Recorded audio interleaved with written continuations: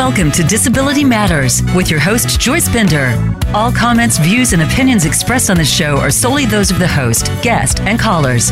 Now, the host of Disability Matters, here's Joyce Bender. Wow. That's what I have to say about our guest today. Wait till you hear her. I'm so excited. Okay, in the meantime, before I forget, hey, a special shout out to my friends in South Korea and Japan, Gangyang Cho and Richard Roberts. I've told you all this before, but when I speak across the world on the employment of people with disabilities, it's an embassy that, asked me to go there. And I met these two, Richard and Gangyang, and guess what? They're working on a show that they're advertising, our show, from South Korea and Japan with guests on from there. So look for that coming. And to all of you around the world listening to this show, thank you for helping me help people with disabilities and change their life. And that includes, of course, the corporations that sponsor this show, like Highmark, People's, Wells Fargo, and the employment options. Thank you very much. But hey, we got to get right down to it because we have Dr. Sharrelle Barber on the show today. I want to tell you, Dr. Barber, I am so honored to have you as our guest today. I am just so thrilled to have you with us. Welcome to the show. Thank you so much. Thank you so much. I appreciate it, Joyce, and for all the work that you do. Thank you so much for making space for this conversation. Oh, my pleasure. So, before we talk about COVID and the impact on the Black community of people with disabilities, I don't want to waste time because I want to make sure we get to talk about this right at the beginning. The Poor People's Campaign Virtual March this Saturday coming up. And everyone listening, I want you to share this on your social media with everyone. But how about if you tell our listeners about that walk? Yes. So thank you so much again. And so I just want to say that, in my role as coordinator and national advisor of the COVID-19 Health Justice Advisory Committee for the Poor People's Campaign, it's just been an honor to be alongside this movement in the midst of this pandemic. One of the reasons is because, we in public health and me and my colleagues know that a movement really is what's necessary in this moment because of what we have seen in terms of the deep inequities that the pandemic has exposed. And so before the pandemic was even an issue, the Poor People's Campaign had announced on June 20th, 2020, that there would be this massive march on Washington.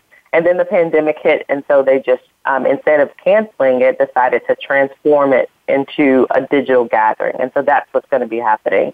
So the broadcast of the gathering will be on June 20th from 10 a.m. to 12:30 p.m., and there's going to be a rebroadcast of it at 6 p.m. on June 20th. If you want to find out more information about it, you can go to june2020.org. Again, that's june2020.org. And this is a gathering of over 150 national organizations, grassroots groups from over 45 states. And what I've always admired about the Poor People's Campaign, it is a campaign that lifts up the voices of directly impacted leaders, right? And so this movement is built by grassroots folks on the ground directly impacted by the interlocking injustices of racism, of poverty, of ecological devastation, and the war economy. We'll also have some really powerful guests like former Vice President Al Gore, actor Erica Alexander, and as well as Danny Glover, Jane Fonda, and so many more who are really there to just lift up these voices, lift up these stories. Those who are being impacted by these issues long before the COVID-19 pandemic, and folks who are now in the midst of it, not only feeling the pain of it, but also really coming together and building power in this moment to say to this country, we have to imagine a way forward that's much better. So we're excited. Again, if you want to find out more information, go to June2020.org. Again, that's June2020.org. Really excited about what's going to happen and what it's actually going to birth so that we can continue to build momentum, to build power in this moment and beyond. And your father, is it Dr. Reverend William Barber? Is it Reverend William Barber? Is it Bishop William Barber? Or is it all of those above that I just said? It's all of those, but Reverend Dr. He usually goes by Bishop Barber, Reverend Dr. William Barber, and as well as his co-lead, Reverend Dr. Liz Theo Harris, are spearheading this work, and they'll be also speaking on this day as well. But again, it's going to be just such a powerful and necessary, especially given what we've lived through in this last few months. It's a necessary, I think, balm, if you will, for the moment that we're living in. And, if you're listening, you just joined us. Dr. Sharrelle Barber is known internationally for her work as a social epidemiologist and civil rights advocate. She is a Harvard social epidemiologist at Drexel, and she has been quoted in the New York Times. She is a real superstar. And her father, I'll call him Bishop so that I don't make any mistakes here, William Barber, I'm sure you've seen him frequently on MSNBC. I know he was interviewed recently by Oprah, but he is carrying the mantle that Dr. Martin Luther King started with the Poor People's Campaign. And I just want to tell you that he's carrying that mantle. It is a moral issue with him.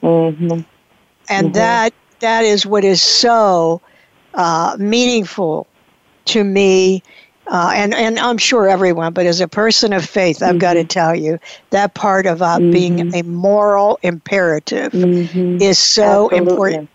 So you've got to go. You've got to go to that march. You've got to go. Once again, where do they go? What's the website again? The website is June2020.org. Again, it's a virtual march, a virtual gathering in lieu of the march in Washington that was planned. But again, that's June2020.org. And you just don't want to miss it. It's going to be a really powerful day. So really excited about it. You want to make a change. You got to get involved. It's not enough to talk about it. Not enough to talk about it. Well, I must tell you, Dr. Sharrelle Barber, that I did not know what a social epidemiologist was until I met you. So what if first you explain that to our listeners around the world, and then why you decided to pursue that career? Sure, Joyce. And what I'll say is most people didn't know what a social epidemiologist was before this pandemic, but what we know is that this pandemic has exposed so much. So just to give you just a basic definition, or how I describe myself, as someone as an epidemiologist, so I look at health and populations. But what I'm really concerned about are the social, the economic, the political drivers, what we sometimes call the root causes of health and health inequalities in populations. And I'm particularly interested in how this plays out for Blacks in the United States, but also have worked in the context of Brazil. And for me, it made sense because as a young girl, I had always wanted to go to medical school, mostly because I had an interest in health and an interest in understanding kind of why people got sick. But in undergrad, actually about 15 years ago, when I was an undergraduate student at Bennett College, was introduced to the field of public health.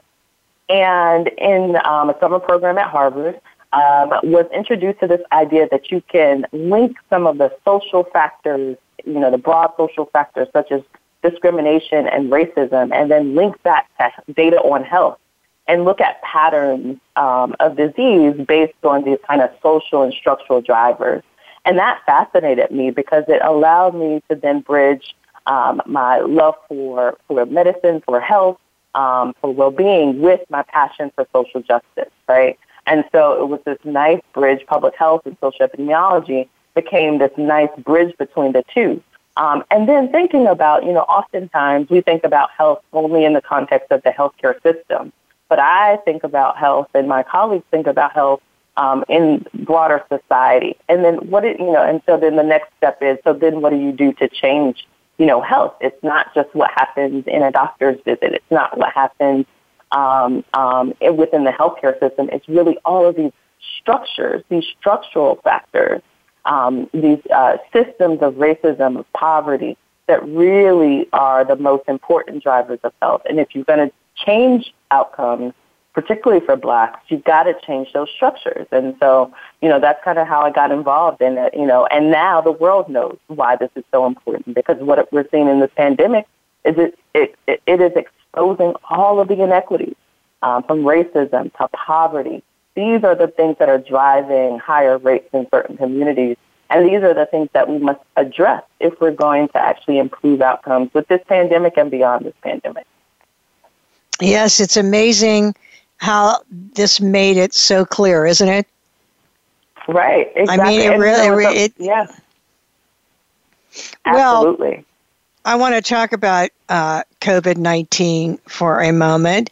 I never forget what you said on the phone when I said, well, what are you thinking about how people are reacting about all of this? And you said that it's like being in the Twilight Zone, which isn't that the truth? Yeah. It is like being in the Twilight Zone.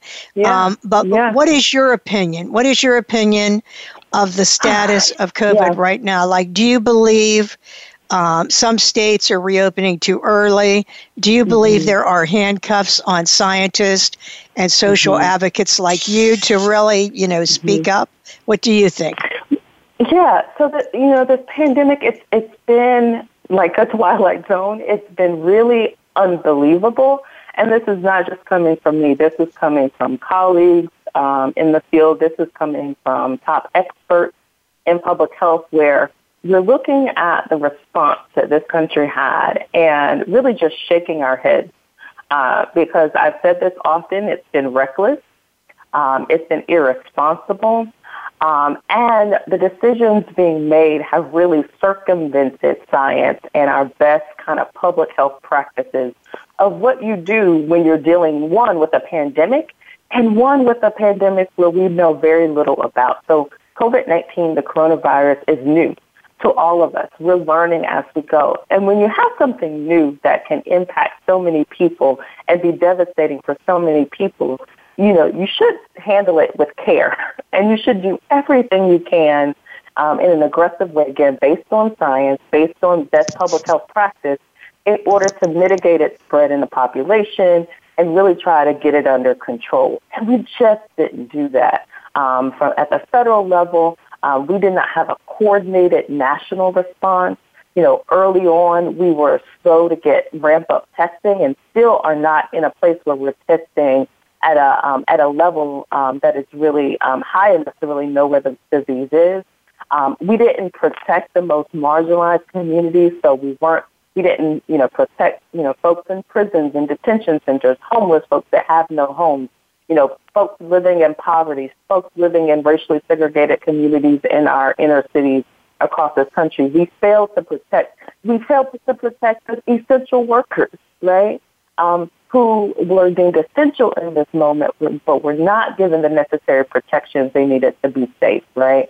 So we didn't do all of those things.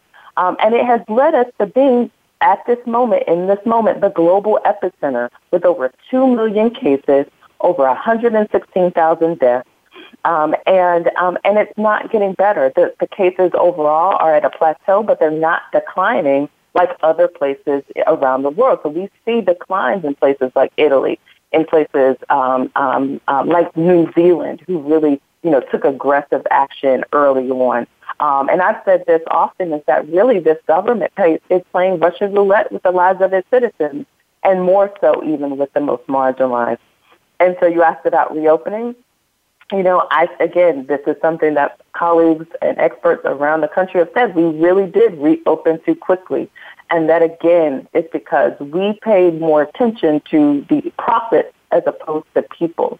And we have been, just in general, more focused on the economy as opposed to the health and the lives of people. And that's just really, really unfortunate that in the midst of a pandemic, we did not put together the most coordinated and responsible response to this virus. And follow people like you or Dr. Fauci or all these scientists and public health experts that said, okay, when you go out, wear a mask, social distance. You know what I mean? Wear a mask, social distance, but we need examples. We need we need from the top. We need examples because everyone is getting. There was an article in the Washington Post. I think it was today, and this scientist said, "You know how people will say, I'm sorry, but I'm tired. I want to go out. I'm tired of this." And he said, "Well, guess what? The coronavirus doesn't care that you're tired." Right, exactly. And that's what's been really frustrating because we are at a point, and I want to put that in context too, Joyce, because here's the thing. We went into, lockdown or quarantine. The stay-at-home orders were kind of put in place in March. A lot of folks are saying, and again, leading public health experts, we really wasted the time between March and now. Because between March and now, what should have happened was we should have ramped up our testing. We should have put in place the contact tracing that we need that's necessary to really know where the virus is and warn people of that may be exposed and then, get them to self-quarantine for 14 days. We should have made sure, again, our most marginalized populations had everything that they need, the personal protective equipment, places to safely isolate, all of those things, the income protections, right? So, with regard to the economics, all of the bills that passed really favored corporations. They didn't favor everyday people. So in that 3-month window from March to now, we didn't do everything we should have done in order to prepare for reopening. Now folks are tired, but the virus hasn't gone anywhere. It's still around, and it's going to be around. And what we have probably done is made it so that we're going to have to go. States are going to have to return back to kind of to shutting down, and folks aren't going to want to do that. But again, it's because we didn't have the coordinated response at the federal level that then trickled down to the states, trickled down to local communities to be able to really nip this thing in the bud. Make that initial sacrifice at the very beginning so that we wouldn't be in a place where we are right now. And that's the frustrating part because we knew what to do and we didn't. We circumvented science. We didn't listen to the experts. We didn't use the best available data, and it is actually going to cost us in the long run. Well, I live with epilepsy, and if I had to go to, a neurologist who said to me, Joyce, this is what you should do. Or the mayor of this area saying, hey, this is what you should do. Who would I listen to? Who would we want to listen to if we're getting operated on? When you want to listen to the scientists, the experts. So it's too bad, as you said, because too bad. I mean, it's lives. Yes. What is worse than people dying? I mean, it is lives. It is literally lives. Yeah. Well, that brings me to the African American or Black community. I mean, I don't know how you would not know by seeing. There's got to be a reason. I have your quote. I'm going to use your quote. Okay. It's not biological. It's really these existing structural inequalities that are going to shape the racial inequalities in this pandemic, as you were quoted in the New York Times as saying. Would you explain that to our listeners, what you meant? Yeah. So, I study this. I study racial inequalities in health, have been doing so for some time now. And unfortunately, me and many of my colleagues predicted, even before data began to emerge on racial inequalities in COVID-19, we predicted that because we live in a society that's steeped in structural racism, which is rooted in our legacy of enslavement of African peoples, the genocide of Native American peoples, et cetera, and then that has trickled into all of the systems from housing to criminal justice to healthcare, et cetera, we knew that this pandemic was going to have a disproportionate impact because of that history, because of what we know about other diseases and Blacks having higher rates of death for just about every leading cause of death in this country, and that this pandemic would be no different. Unfortunately, our predictions were correct, and what we saw into early April, was these striking racial inequalities that emerged for Blacks. Now we're at about 2.3, Blacks are 2.3 times as likely to die from COVID-19 compared to whites. There have been over 20,000 deaths among Blacks, and that rate is again much higher than all other groups in this country. And again, it's those systems and those structures of racism. I'll give you an example. Healthcare access. We know that Blacks often live in communities that don't have access to adequate healthcare, quality healthcare. Early on in this pandemic, there was a lack of access to testing, where Blacks, couldn't access the testing needed to even know that they had the disease, right? Here in Philadelphia, we saw those inequalities play out, and we saw that even though the data showed that Blacks had higher rates of COVID-19, the testing was being done more in predominantly white communities, right? So there was this mismatch between the need and the resources being given to Black communities. We also know that within, for example, a place like Philadelphia, which is hyper-segregated, which has and has been for some time, there are structural factors within neighborhood environments. For example, housing conditions, right? It's a luxury for people to be able to stay at home or work from home. But, some folks weren't able to do that because they were employed in essential jobs such as service workers. They weren't being protected in those essential jobs, again, not given it personal protective equipment, not being given the adequate paid sick leave or hazard pay, so they're being forced to work, right? And we know that these jobs are disproportionately Black and brown. They then return to their homes and their communities and then put not only themselves at increased risk, but their families and communities. So if you understand it in that way, it's this vicious cycle, right, of potential exposure to the virus, transmission within communities, all driven by these structural factors. And the reason it's important to frame it in that way is because early on, folks begin to blame Black people for the higher rates, right, or the higher death rates from COVID-19, saying, oh, you need to exercise more, because of the underlying chronic conditions that make folks more susceptible. Or, oh, you're not wearing your mask, or you're not washing your hands. But it was just like, how can you, flip this massive, you have this big pandemic, all these structural factors, and what we do is begin to blame Blacks for the higher rates as opposed to looking at these broader issues. And so that's really what I meant by that, is that we have to think systematically and structurally about the factors that make, Blacks and other marginalized groups more susceptible to this pandemic. Yeah, or like if you're in poverty, not having access to transportation, to get to the doctor. Because even on a bus, it costs money. No matter what you're doing, it costs money. And, you could probably, I heard this, they just have worst health habits. And and when I heard that, I thought, it's called poverty.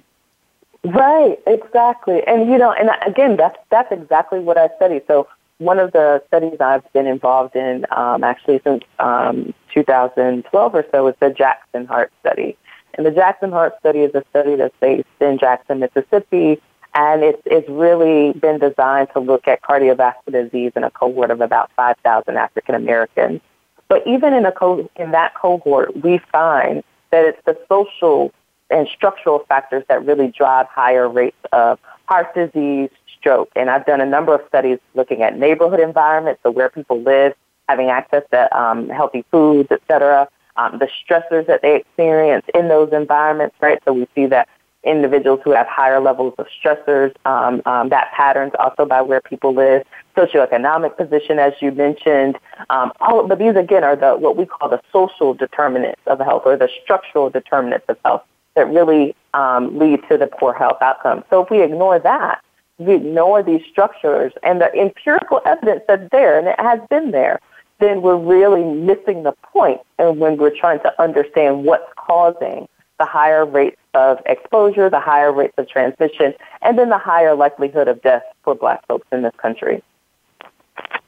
Yeah, it's so funny. Well, it's not funny. It's horrifying. But when you were talking about access to food, healthy food, and remember you said this is all about profit with so many things.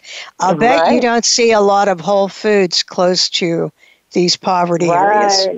Exactly. And it's just, some folks have called this food apartheid in our communities, where literally the ability to access grocery stores or even just other forms of other outlets for healthy food is just dismal in so many of our communities. And again, this isn't just a matter of opinion. This has been documented. We've seen this in study after study after study. And we know that these are the factors that really lead to the poor health conditions in our communities. Yeah. No, I know that you're right. And when you were saying before, when we were saying about how this pandemic unearthed things, I mentioned to you that day that people with disabilities have the highest unemployment of any group. And many of those people that die are, by the way, people of color with disabilities. I always say that's double jeopardy, and if you're a female, it's triple jeopardy. But we saw these terrible things happening, like we had the Office of Civil Rights, we had to have early on a lawsuit in Alabama because they were pretty much saying, all right, look, give this ventilator to the person that you think would live. Well, guess what? That wasn't people with disabilities. And all of a sudden I thought, you know what? How terrible. That really just shows me how it is, how you think about us. How you think about people with disabilities. And just as you said about racism, I believe that a lot of this is also, when it's people with disabilities, I believe it's ableism. I believe it's, you don't count, you're inferior. What do you think? Do you think that's right? Yeah. I think it's all of those things, right, Joyce? It's like these intersections, these interlocking isms that we have in this country, whether it is ableism or racism or even those who live in poverty or who are impoverished. This country, this society decides that those lives are more disposable than others, that they don't matter, they don't count, right? And that's so interesting. And excuse my dog Phoenix in the background for listening. This is all part of being from home, no matter what. Yes, I think he's amen right now. But again, ableism. He's agreeing. But ableism, like you said, that disability, that because you have some physical disability is really beyond your control, then somehow you're less than, you're inferior to, right? Or, people who are Black or people who are Black women, somehow your life matters much less. And the fact that we can encode that or ingrain that in our medical decisions, right? So, it's like, well, how healthy is this person? Is this person likely to live? And if you make your decision of whether or not to get a ventilator, you're literally kind of codifying these ways in which we've discriminated against folks, right? Based on ability, based on race, based on so many other factors. Remember, you don't look like me. So people with disabilities, you don't look like me. And then if you have an invisible disability, that still doesn't matter because you still get categorized just as people in the Black and brown communities have been. Mm-hmm. And, well, that's why we all have to work together and hopefully, see that change. So I have a question I have to ask you because I so admire him. What's it like to grow up with Bishop William Barber? Oh my goodness, what's it like? Well, you definitely have to use your gifts. And one of the things, and what I mean by that is, we were taught both by our mother, Rebecca Barber, and Bishop Barber that, all of us are born for a reason with a purpose. And and we have actually a responsibility to use the talents we've been given, the platforms we've been given, in service and in service to others, in service to justice, and to do this work, not in a way that we look down on other folks, but we really are joining ourselves with those who are directly impacted by these issues. And so it was amazing. It's an amazing experience to have lived and grown up, and to watch. Really, I so admire the ways in which my father is able to weave his deep Christian values that are rooted in liberation theology, rooted in the radical kind of tradition of Christianity, with his strong sense for social justice, and his passion for people. That's what I admire, as quote unquote high up, or the higher up he gets, he never loses that passion for people and the care for people. Before he was on this national platform, he was a pastor. And that pastoral care really does shine through in his leadership and the things that he does, and how he taught us to be and show up in the world as well, And so it was remarkable.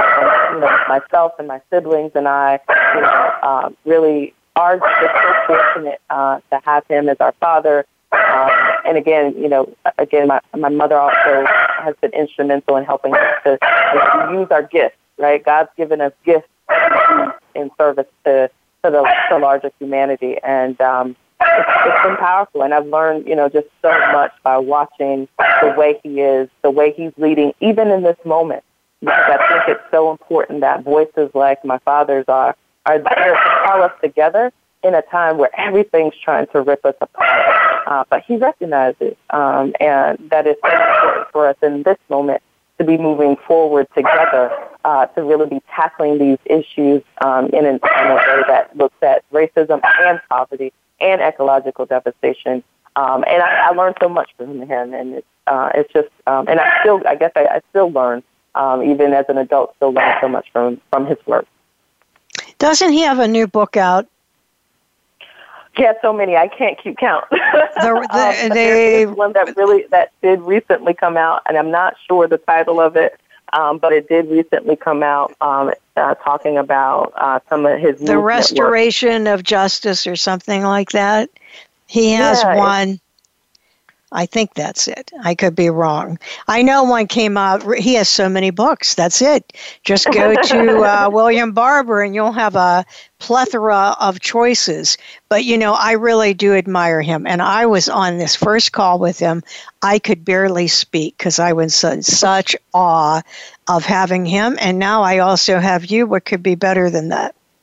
Oh, man. It's again, we're just appreciative of this space. All right, let me tell you, I have to talk about this. You were talking about what has happened recently, and yes, your father was put in the forefront, but first we have this absolutely heinous murder of George Floyd that was just, I said to someone, because of when I grew up, I grew up in the 60s, and if you would moved the police car back and put white cloaks on those policemen, it would just look like a picture of the Klan. I mean, it would just look like one of those pictures. I mean, it was so horrifying. And then what happens? Now we have this this murder in Atlanta, which I can't imagine why someone would go from being in their car, they've had too much to drink, to shot in the back. I mean, you know, all of this that's happening. And I wanted your opinion on this because, this has been going on since slavery, this racism.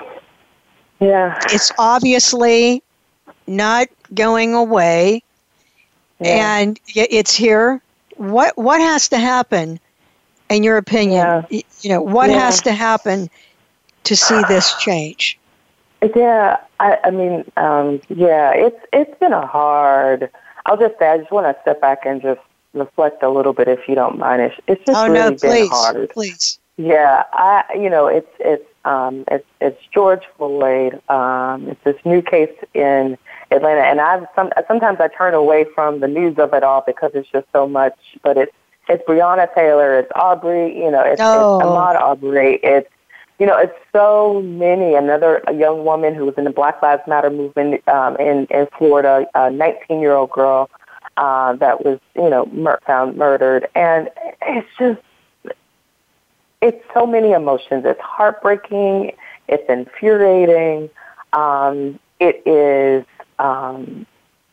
It's so much in this moment, is what I'll say initially, and in the midst of a pandemic, right, where we literally are seeing kind of the levels of death in Black communities. So coupling those things together has just been really overwhelming for so many of us, many of my colleagues. I just want to mention an article that colleagues from the University of Minnesota, the lead author on this is Dr. Rachel Hardiman, and she and colleagues wrote something in the New England Journal of Medicine called Stolen Breath.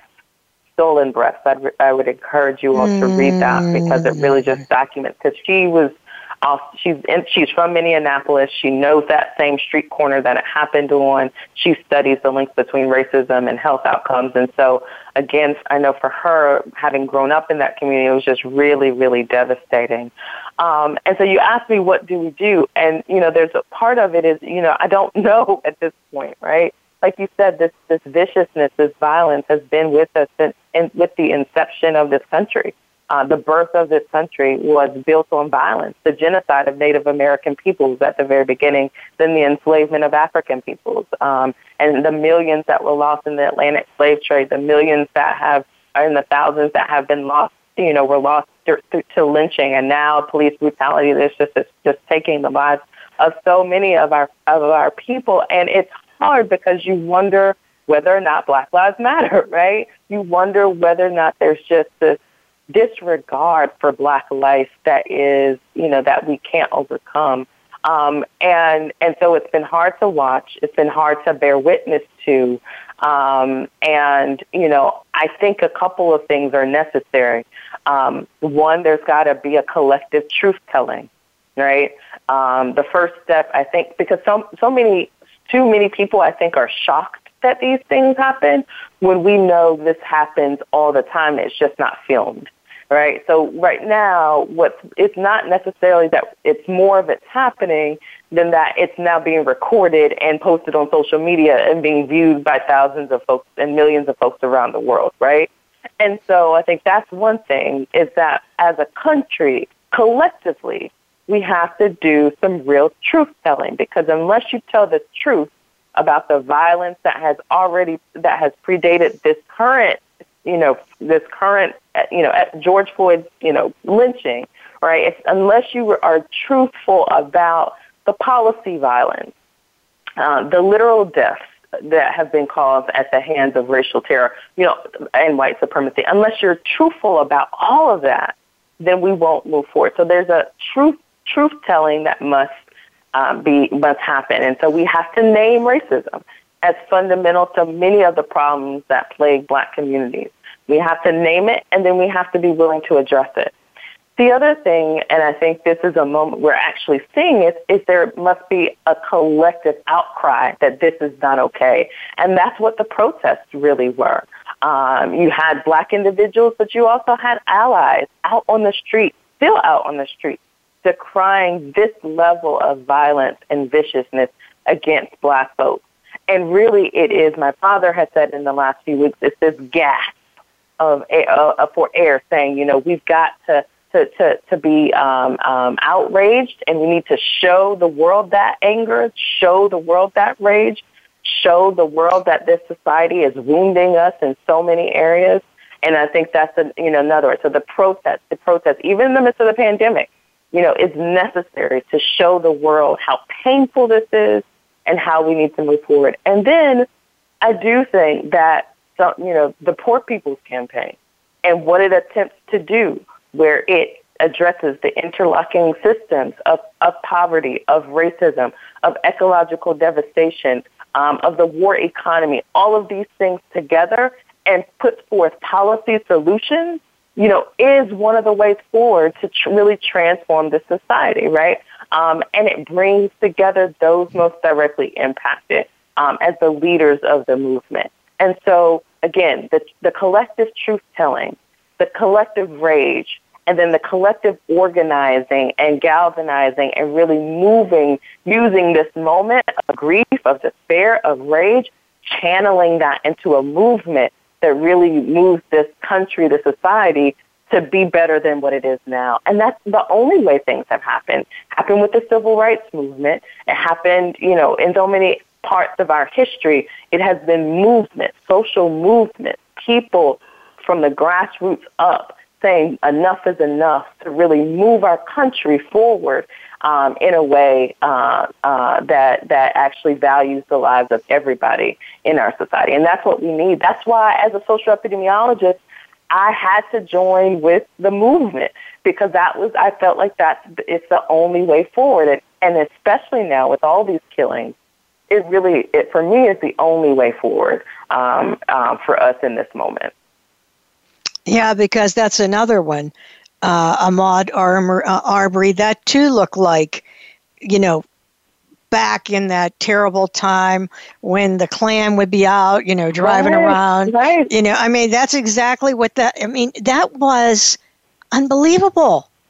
That was painful to watch. But it was, it was like, I'm tracking down this black man. I'm going to find a black man. I'm going to kill him. That's what it was like. And you know what? Listen, love your neighbor as yourself without no edits. Not love your neighbor as yourself if you're white. Right. Love your neighbor as yourself if you're rich. Love your neighbor as yourself if you don't speak Spanish. I could keep going on and on, but, I say this to, my fellow Christians. Racism is a sin. It's a sin. It's the original sin. It's the original sin of this nation. It is. Absolutely. Well, a couple of last questions before we go. One, for all of us, what advice do you have right now for people dealing with COVID? What's your opinion of what people should be doing? So there's a couple of things, and I think about these on kind of what we personally have to do, and then also what we collectively have to do. So personally, again, the pandemic is not over, as much as, popular belief, is such that, we're kind of out there now. We're thinking, because, we set a date for X, state to reopen or to gradually reopen, somehow the pandemic has left us, but that's just not true. And so the pandemic is still here. And so as individuals, as families, just continuing to do the things to keep us well, keep yourselves well, keep yourself safe. And continuing the things that I've seen so many beautiful acts of kindness and love and compassion within communities, with the mutual aid networks, et cetera. Those things have to continue because, again, we're still in this pandemic, and again, social distancing, staying at home as much as possible, wearing your mask, wearing, things that protect you and protect others, because, again, it's not just about us. So all those things we still need to do as individuals. However, we know that that's not enough, and we still need to be challenging at the local level, at the state level, at the national level, for there to be the kind of response that's necessary to get us all through this, in a better place, right?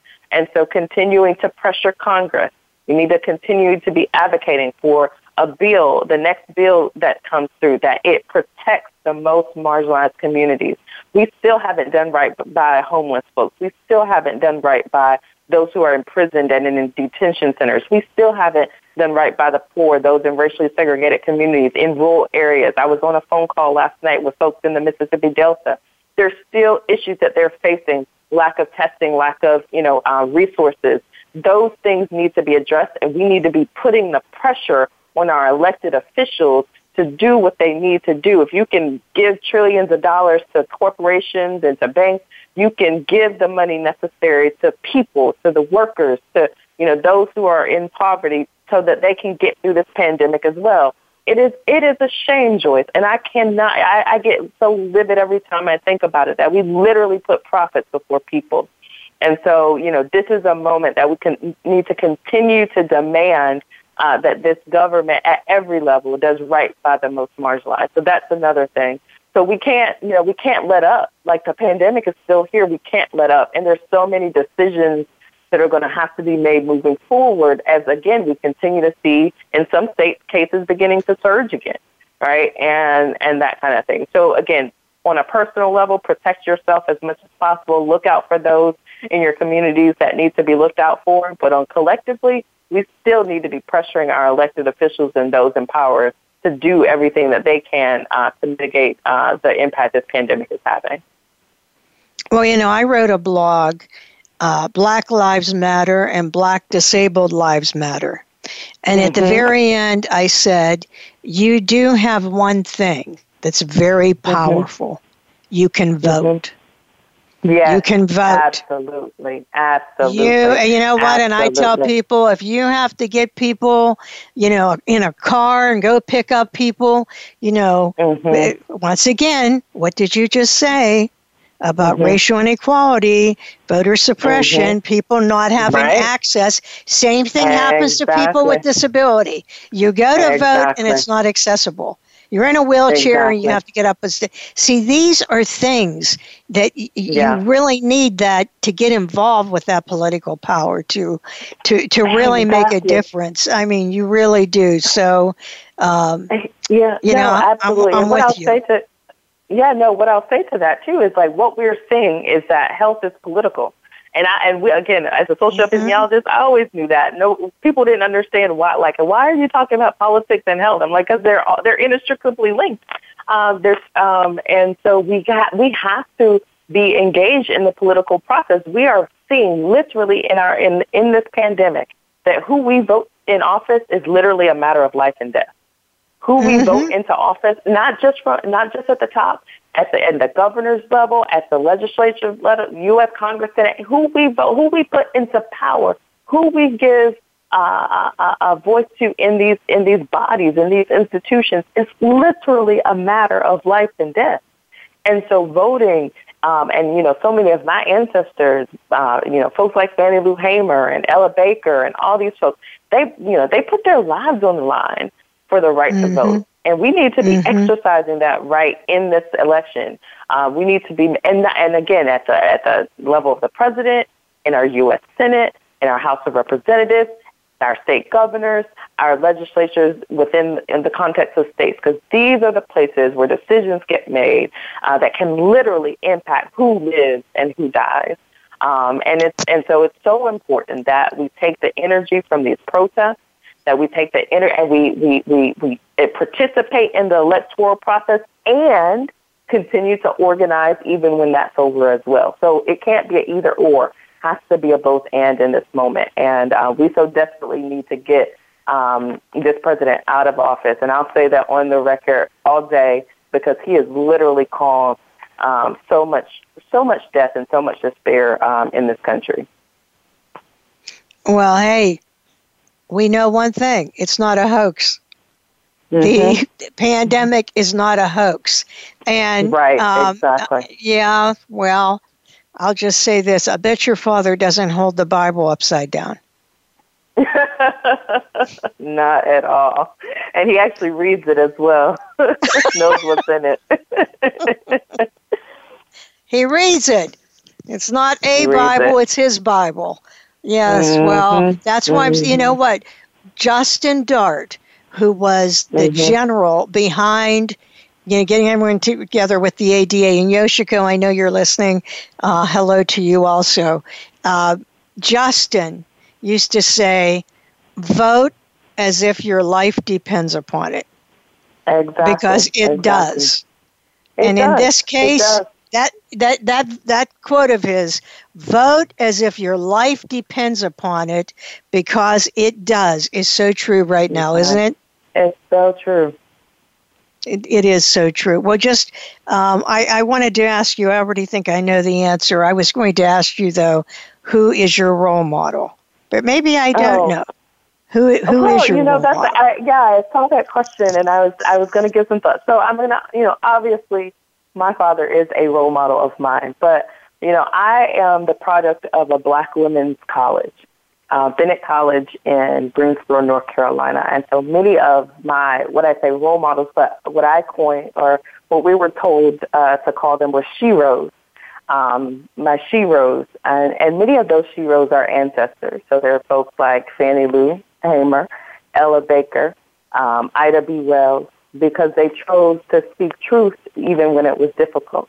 And I draw strength from those kinds of examples of strong Black women who dare to speak truth to power, even when it's dangerous, but because they know their lives and the lives of their communities depend on it.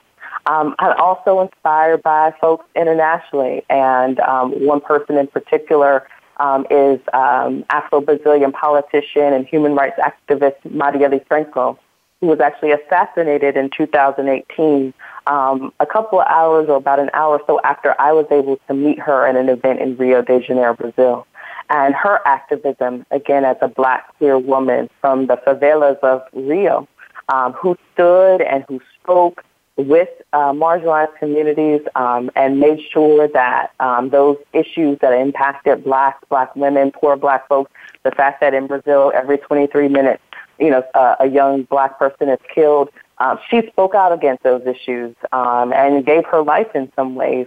And so she, too, is one of my quote-unquote sheroes because she stood, she spoke truth to power, and her energy and her spirit still lives on in so many amazing Afro-Brazilian activists, Black Afro-Brazilian activists that I know. And then just this generation of young adults who are, I'm seeing, activated in this moment, who are daring to speak up, daring to speak truth to power, daring to, in this moment, not let it pass, and without speaking, and without holding folks accountable. Those folks, those young folks, those young people are my heroes and sheroes. And so absolutely, so that's a shorter or a kind of long answer to your question. Well, I have so many and admire so many folks. That was a great. I am going to end with a quote, but Dr. Sharrelle Barber, we're going to have you back on again because this was too short of a time period, and everyone wants to hear you again. But we do end every show with a quote, and here it is, folks. When religion is used to camouflage meanness, we know we have a heart problem in America, said Bishop William Barber. This is Joyce Bender, America's Voice, where disability matters, at voiceamerica.com. Make sure you go to that Poor People's Campaign March and get involved. Go to it. It's digital this Saturday, and we will have Sharrelle Barber on again. Talk to you next week.